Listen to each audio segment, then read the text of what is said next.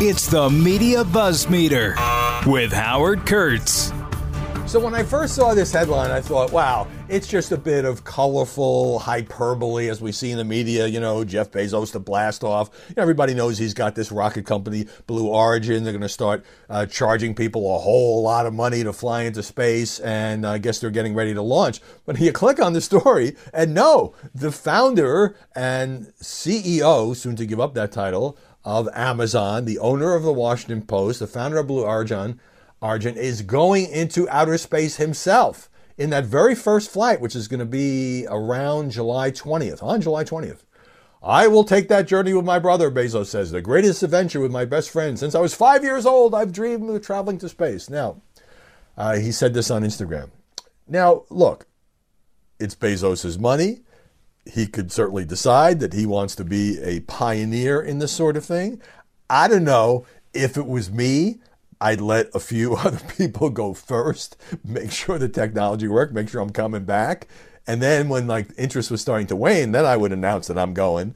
And then you get a whole second wave of publicity.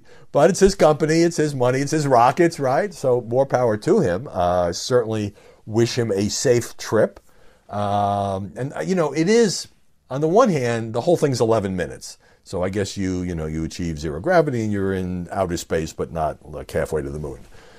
On the other hand, what an amazing experience for any human being. So you can see Bezos wanting to do it. But anyway, I think this will get lots and lots and lots of coverage and could possibly make the front page of the Washington Post.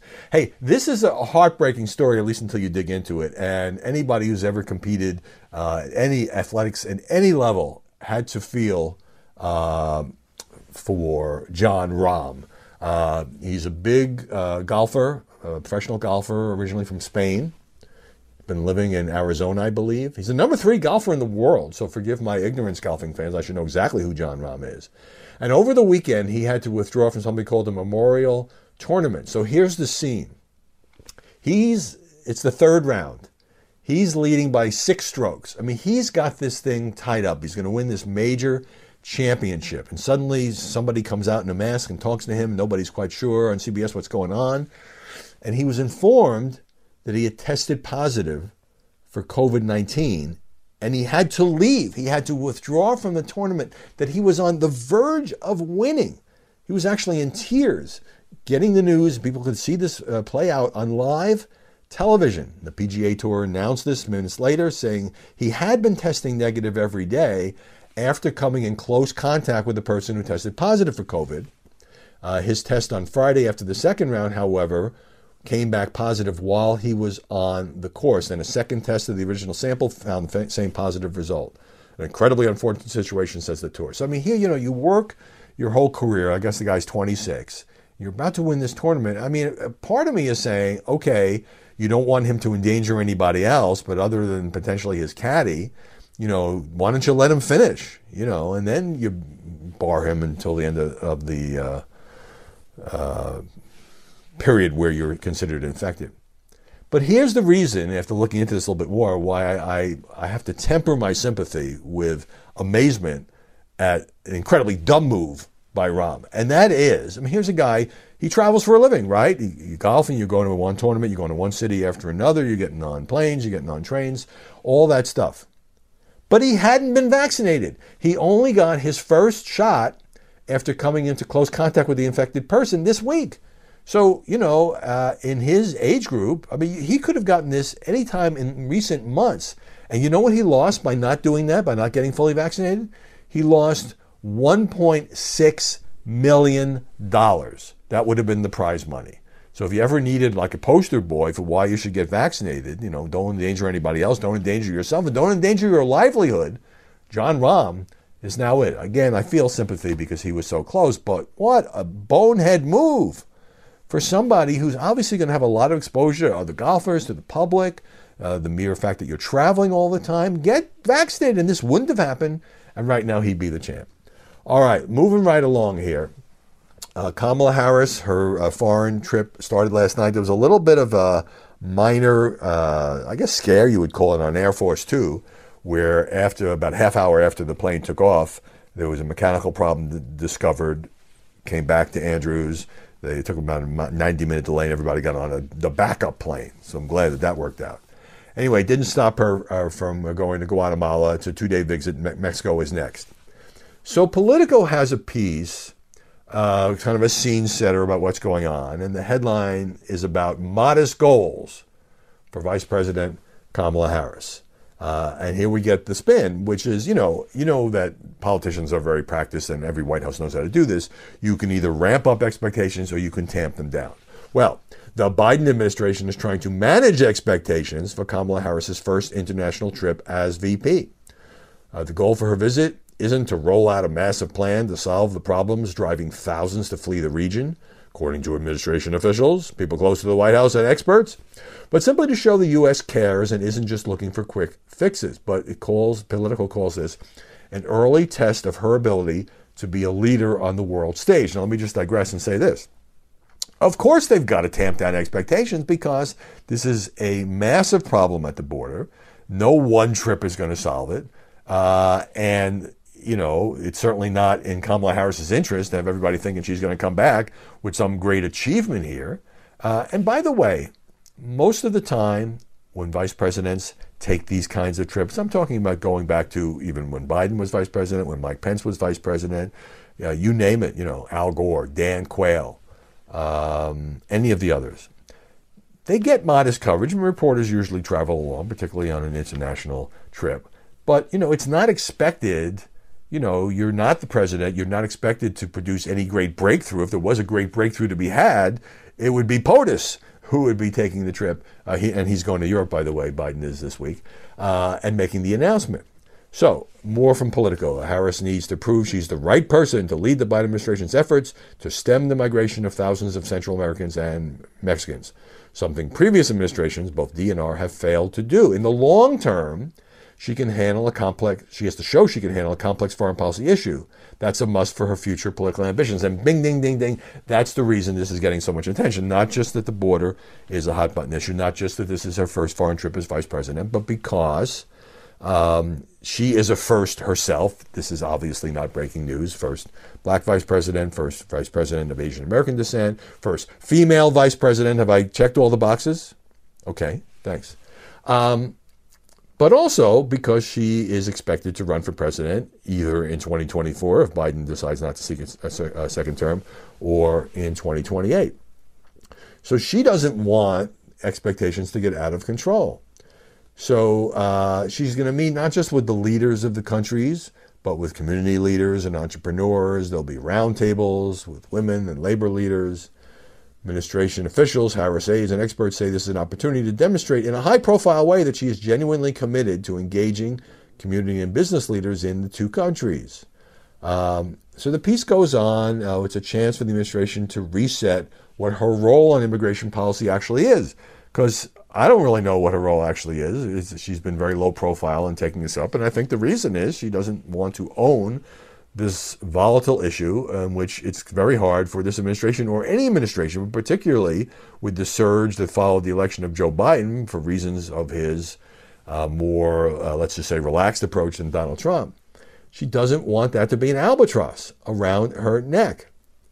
So even her aides are admitting that the rollout, admitting privately, which means that somebody told us Politico, the rollout of her border role could have been smoother. And aides say they aren't focused on correcting the record for Republicans because the trip likely won't change the GOP tactics. Here's the inevitable blind quote from a senior administration official. They're deliberately not getting it. It's not hard to understand, but they want to try to tie her up in the border czar position for their own purposes. Message, she's not the border czar. She's going to represent the president, and don't get your hopes up. So in yesterday's New York Times, Frank Bruni, longtime liberal columnist, who, by the way, is giving up that column in a couple of weeks and he's going to go teach somewhere, had a piece titled Kamala Harris Can't Win. So I thought, well, this is interesting because Bruni, to me, his flaw as a columnist, he's obviously a smart guy, is that, he's just kind of a knee-jerk liberal, and every single issue he takes the knee-jerk liberal position. And therefore, I find him very predictable. So I thought, it means he's going to criticize Kamala Harris, and maybe he's figuring, well, I'm giving up this column, I can stake out a few independent positions, and so forth. But I was wrong. He starts out by talking about all the other media outlets that have been critical of Kamala Harris. In this sense, this is similar to a piece in The Atlantic, which he actually cites a couple weeks ago that I talked to you about on the podcast. So you see, I'm way out ahead of these things. You see the trends before they actually form. Okay, so in National Review, says Frank Bruni, Charles Cook recently wrote a takedown under the headline, "The Democrats Have a Kamala Harris Problem." New York Post editorial board panned her her commencement address at the Naval Academy, calling it navel gazing. Get it? Naval. That's pretty clever. The Atlantic piece I mentioned, she retreats behind talking points and platitudes in public. Okay. So the piece ends up being about how unfair the press is, Bruni says. So what exactly is she supposed to do? She confronts the confines within which a vice president has to operate, on top of similar confines in which black people and women in positions of power are often expected to operate. It's a Goldilocks, double or even triple whammy. Too strong a voice, and you're stepping outside of your place. Too soft a voice, and you're timidly phasing to rise to the occasion. Harris can't win. Okay, so I actually kind of agree with that analysis that she's in a box and it's very hard to get out. But the Harris can't win of the headline is actually clickbait, because he's not saying she can't win, let's say, the Democratic nomination next time it's open. He's saying she can't win in the sense of, what are you going to do? She just can't win. If she does this, it's no good. If she does that, it's no good.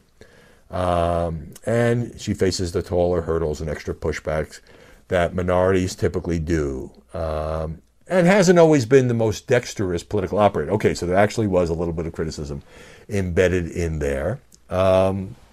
And I think we'll be hearing a lot in the next couple of days about Vice President Harris and her trip and what she is or is not able to accomplish.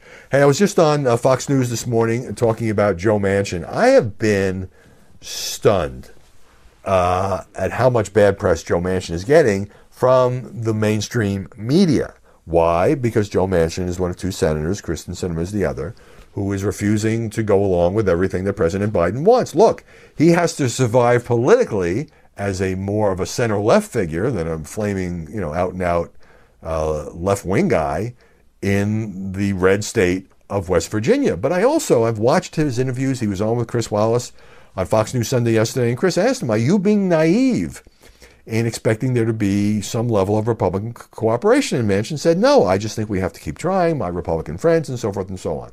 So he's really under the gun. It happened after the January 6th commission. When that went down, he thought they could work out a compromise. They did not. It happens now because he had a piece in a paper in West Virginia and repeated this on the air on two Sunday shows, one of them on Fox, that he will not vote for the big, sweeping voting rights bill that President Biden and top Democrats are behind. And, of course, without Manchin voting for it, it can't pass. There's 50 Democrats in the Senate. Any one of them defects, and if all the Republicans are against, it can't pass. And then you get to the question of the filibuster.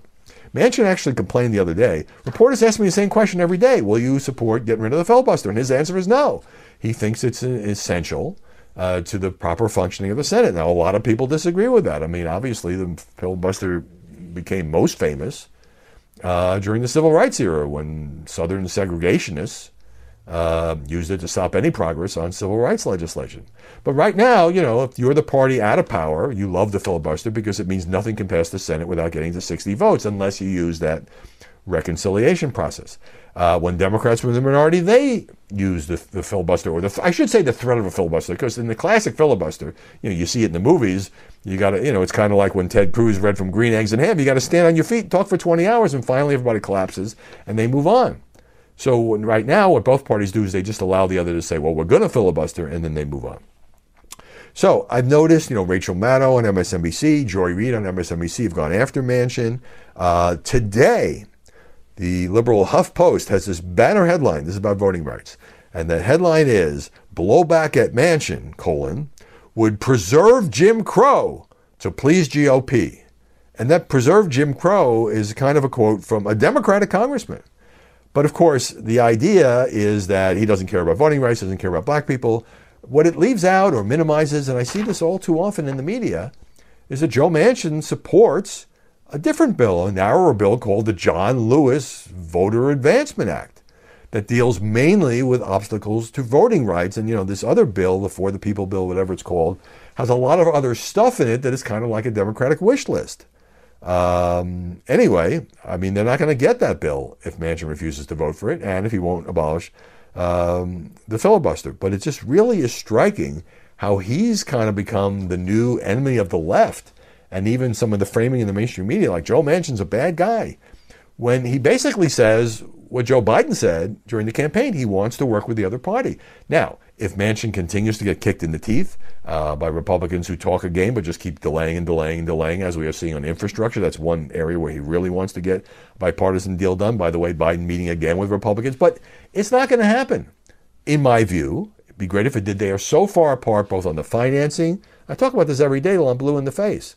They talk about the financing. The Republicans don't want to raise taxes on corporations, raise the corporate tax rate to help pay for this $2 trillion bill. You know, Biden came down to $1 trillion. The Republicans are about $250 billion in new spending. And they're going to start marking up this bill in the House as if it's going to go through on a one-party vote, meaning reconciliation. Now, is that an effort to bluff the Republicans into making more concessions? Maybe. And maybe I'm wrong. Maybe it'll pass. But my experience in these things is when you're this far apart, in the end, it doesn't pass. All right.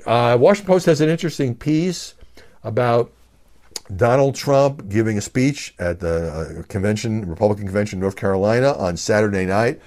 Okay, on the air, I used some shorthand. I'm getting beat up by people online. I meant to say none of the major cable news networks carried the speech live. Of course, CNN didn't take it. Of course, MSNBC didn't take it. Fox News didn't take it either. Stuck with regular programming. But in not using that shorthand, I gave the impression that nobody carried it, and Newsmax and OAN both carried the speech live. So I was wrong about that the way it came out. My intention was, because I'm not here to beat up on Newsmax or OAN. They have a following, but they have small audiences. They're not in the same league in terms of viewership, anywhere near in the same league as the big three cable news networks. And that was my point. Anyway, at this speech, here's the Washington Post write-up. And the point of this story is to show you how Republicans have a dilemma, which, of course, you know if you follow politics at all, if you even listen to me at all. And we talked about some of this, and Trump continuing to tell people, this hasn't exactly been denied by Donald Trump. And I did this on Media Buzz. Hope you had a chance to see it. Segments are online. You can pick them up on my Twitter page or my Facebook page. Telling people that, he'll be reinstated. There's no direct quote from Donald Trump, but this is what he's told certain other people. Reinstated by this summer. Anyway, at this convention speech, he talked about his 2 impeachments. He talked about the rigged election, the stolen election. He talked about the coronavirus pandemic as a way of criticizing Biden. There's a lot of criticism of Biden. I looked at the transcript. You mentioned Biden like 50 times. And that's fine. But, it's only, June, after Biden was sworn in January 20th. The usual routine is for a defeated president or defeated presidential candidate to give his successor a little bit more breathing room before doing this, all-out partisan attack. But Donald Trump is not your typical politician. That is not exactly a shock. He wants attention. He also wants to influence the debate. He also wants to raise money for Republicans in 2022. And he's keeping open the possibility of running in 2024. Some Republicans argue that the party needs to move past Trump to woo disaffected suburban voters and women, says the Post, with a return to a focus on policy. As evidence, they maintain that Trump contributed to Georgia Republicans losing both Senate seats in those January runoffs because he would not budge from his false claims about the election being rigged. But the conundrum for the GOP, while Trump himself remains overwhelmingly popular among the party's faithful, he potentially poses a problem for the GOP in terms of winning in the midterms. This is the Post analysis. So in Georgia, but the problem may be seen through the eyes of journalists. When you get down to the state and local level, it's a very different picture. For example, and this is in the story, in Georgia, people at the state convention there booed the Republican governor, Brian Kemp, because he didn't overturn the results of the election because Biden won that state. They censured Brad Raffensperger. You know that name. He was the Secretary of State who publicly challenged Donald Trump. Trump made this call that was recorded. And, if you can just find your way to 11,000 votes, and Raffensperger wouldn't do it. He did his job. Same thing, a crowd in North Carolina loved when he insulted people involved in the pandemic and boasted he did a great job. He went after Anthony Fauci, especially after the release of those emails. I played this clip on the air on my show. He's not a great doctor, but a hell of a promoter. He likes television more than any politician in this room, Trump said. There are a few signs. So, the media try to oh, Trump, he's really toxic. He's really going to hurt the GOP. And then they can't prove it. For example, anybody who challenges Trump has a way of losing. For example, Liz Cheney, kicked out of her House leadership post after voting for his conviction in the impeachment in, was it late January or early February? I've lost track of so much has been going on. Don't go anywhere. More BuzzMeter coming your way in just a moment. All right, speaking of Trump, Washington Post did this story a couple weeks ago. New York Times has its own version today. Trump on social media. And let me just stop by saying, okay, it's not exactly shocking news, stunning news, eye-popping news, forehead-slapping news that because Donald Trump was banned from Twitter, from Instagram, and from Facebook, that Facebook penalty now extending for at least 2 years, and then he has to come back and beg Mark Zuckerberg to let him back on, that his social media engagement goes way down. But there are some interesting tidbits in this Times analysis that were missing from some of the earlier studies. So the Times looks at, about 1,600 social media posts from September 1st to January 8th. That's the day he got banned, 2 days after the Capitol riot. And then tracked his social media engagement since then. January 9th to May 5th was the period when that was the day when the Facebook Oversight Board said, nah, you're not coming back, but faulted the company. Okay, so before the ban, the social media posts with the median engagement, kind of like the average, you learned this in school, median, same number higher, same number lower, generated 272,000 likes and shares. After the ban by the Silicon Valley giants, that dropped to a median of 36,000 likes and shares. Okay, I'm not surprised, are you? But this is fascinating. 11 of Trump's 89 statements after the ban attracted as many likes or shares as the median post before the ban, if not more. So the news here is it depends on what Donald Trump is saying. A lot of what he says is repetitive. When he's the president of the United States, he could make news, he could change one word, insult somebody, beat up on the press, and he'd get a lot of engagement. And so let's look at where it changes. On October 8th, Trump tweeted that Joe Biden, this is during the election, and Kamala Harris lied constantly. That post was liked and shared 501,000 times on Facebook and Twitter. Now, on March 21st, this is as a former president and after the ban, he criticized the Biden administration's handling of the border crisis, saying his administration had handed over the most secure border in history. Our country is being destroyed, Trump said. That was liked and shared more than 661,000 times. So despite the fact that he personally is not on any of these leading social media sites, he actually exceeded with certain statements. If it's interesting enough, it's provocative enough, if it touches some kind of nerve, you get all these other people, Republicans, conservatives, media people, especially on the right, liking and sharing it, and he gets back to, even higher than his previous numbers. Okay, so here's another example. February 16th, Trump goes after Mitch McConnell because McConnell has refused to back Trump's, attempts to say that the election was stolen. McConnell didn't vote for conviction on impeachment, but then they gave that floor speech saying Trump had incited the riot and so forth. Okay, so that one got a lot of shares on both the right and the left. So in total, it was liked and shared more than 345,000 times on Facebook and Twitter. Some of it came from left-wing sites, some of it came from right-wing sites. So overall, now if you just drill down on the claims of widespread election fraud, processes rigged, stolen, extensive voter fraud. Before the ban, just on this one subject, Trump's posts on that subject, 22 million likes and shares. After the ban, 1.3 million likes and shares across Twitter and Facebook. Now again, a major part of this is he's not on. He can't blast it out, he can't retweet, he can't do any of the things that you can do when you have an account on these giant platforms.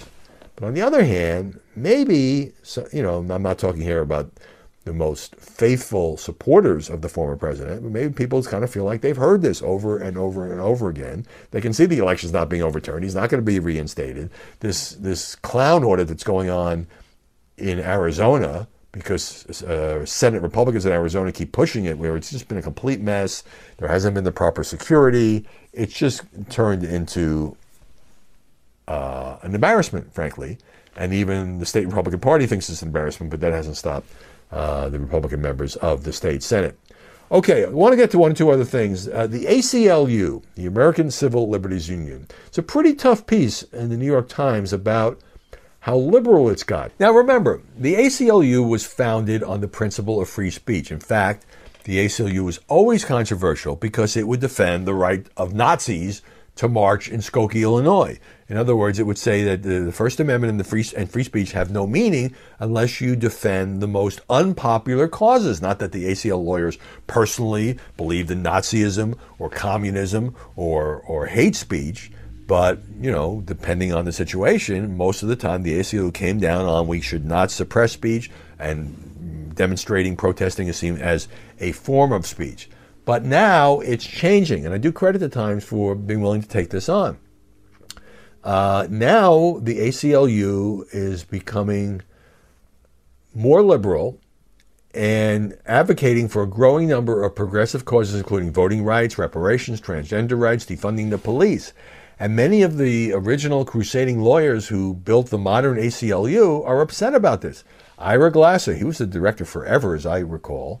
And he says, look, there are a lot of organizations fighting eloquently for racial justice and immigrant rights, but there's only one ACLU that is a content-neutral defender of free speech. I fear we're in danger of losing that. And the story makes clear the ACLU has already lost that. It was founded a century ago.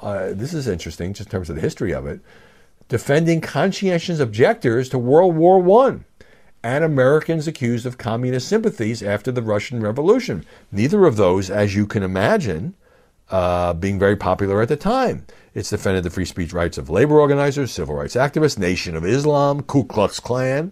I mean, you can't get more controversial than the horrendous, horrible, racist Ku Klux Klan, but the ACLU says, hey, even the KKK gets free speech. But now, after Trump was elected, what happened is so much money poured into the ACLU. Its budget, which had been about $100 million, nearly tripled to more than $300 million, but has the same number of lawyers, 4, specializing in free speech as 10 years ago. The ACLU, this is a news story, folks. In the New York Times, the ACLU became an embodiment of anti-Trump resistance. More than $1 million in donations within 24 hours after the election. And the salaries reflect that. The current director makes $650,000. Some of the top lawyers make $400,000. And the annual report in 2017 came out with resist superimposed on an image of the Statue of Liberty. So the ACLU really changing its focus. And you know what? Ira Glasser is right. There's a lot of great groups out there that carry the progressive banner. The ACLU was supposed to be about free speech, but now it seems to be part of the resistance. And one other little note before I go. Naomi Wolf, according to the BBC, has been banned. She's an American author. You may know her name. She wrote a book decades ago that was a popular bestseller called The Beauty Myth. And then she became an info advisor to Al Gore, and she advised him to wear more earth tones. And she was controversial then. I interviewed her once. Very smart woman. But she's kind of gone in a conspiratorial direction. She's now been suspended from Twitter for spreading vaccine misinformation. So what has she said? She claimed that vaccines were a software platform that can receive uploads. In other words, you get the shot, protect yourself and people around you from COVID-19. Somehow you could receive uploads of information. She compared Anthony Fauci to Satan. Oh, that's pretty temperate, right? She got 140,000 followers, by the way. She tweeted that the urine and feces of people who had gotten the coronavirus vaccine needed to be separated from general sewage supplies while tests were done to measure the impact of this waste on non-vaccinated people through drinking water. Okay, this is really far out stuff. It's, if you're opposed to vaccinations, fine, state your case, but, drinking water and separated and Satan and all of that. She was also duped at one point into tweeting a made-up quote on an image of an American porn star dressed up as a doctor. A book she wrote in 2019 by Naomi Wolf was canceled after accuracy concerns were raised. And one last thing, the vaccination rate has really dropped, and this is really troubling. I mean, it's great that it's gotten as far as it can, but right now the U.S. is averaging fewer than 1 million shots a day, a decline of more than 2/3 from the peak. 12 states have seen vaccinations fall below 15 daily shots per 100,000 residents. Many of those states are in the South or the Midwest. And the problem is, experts say, I know this seems far-fetched now, but then in the fall, colder weather, if the vaccination rates don't get higher, that the virus could come surging back in those areas. So what's happened is, quite frankly, and the Biden administration is doing all kinds of things, and free Uber rides and free beer and free fireworks and everything else. Most of the people who want this vaccine have already gotten it. So this is the so-called last mile, getting the people who just don't see the need for it, like the golfer.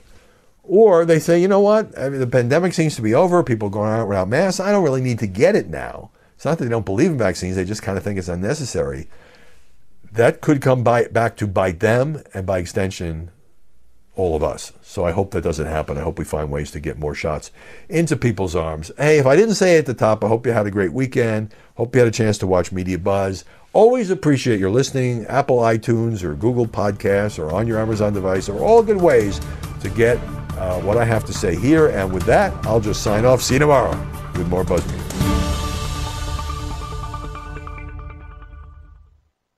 The Fox News Rundown, a contrast of perspectives you won't hear anywhere else. Your daily dose of news twice a day, featuring insight from top newsmakers, reporters, and Fox News contributors. Listen and subscribe now by going to foxnewspodcasts.com.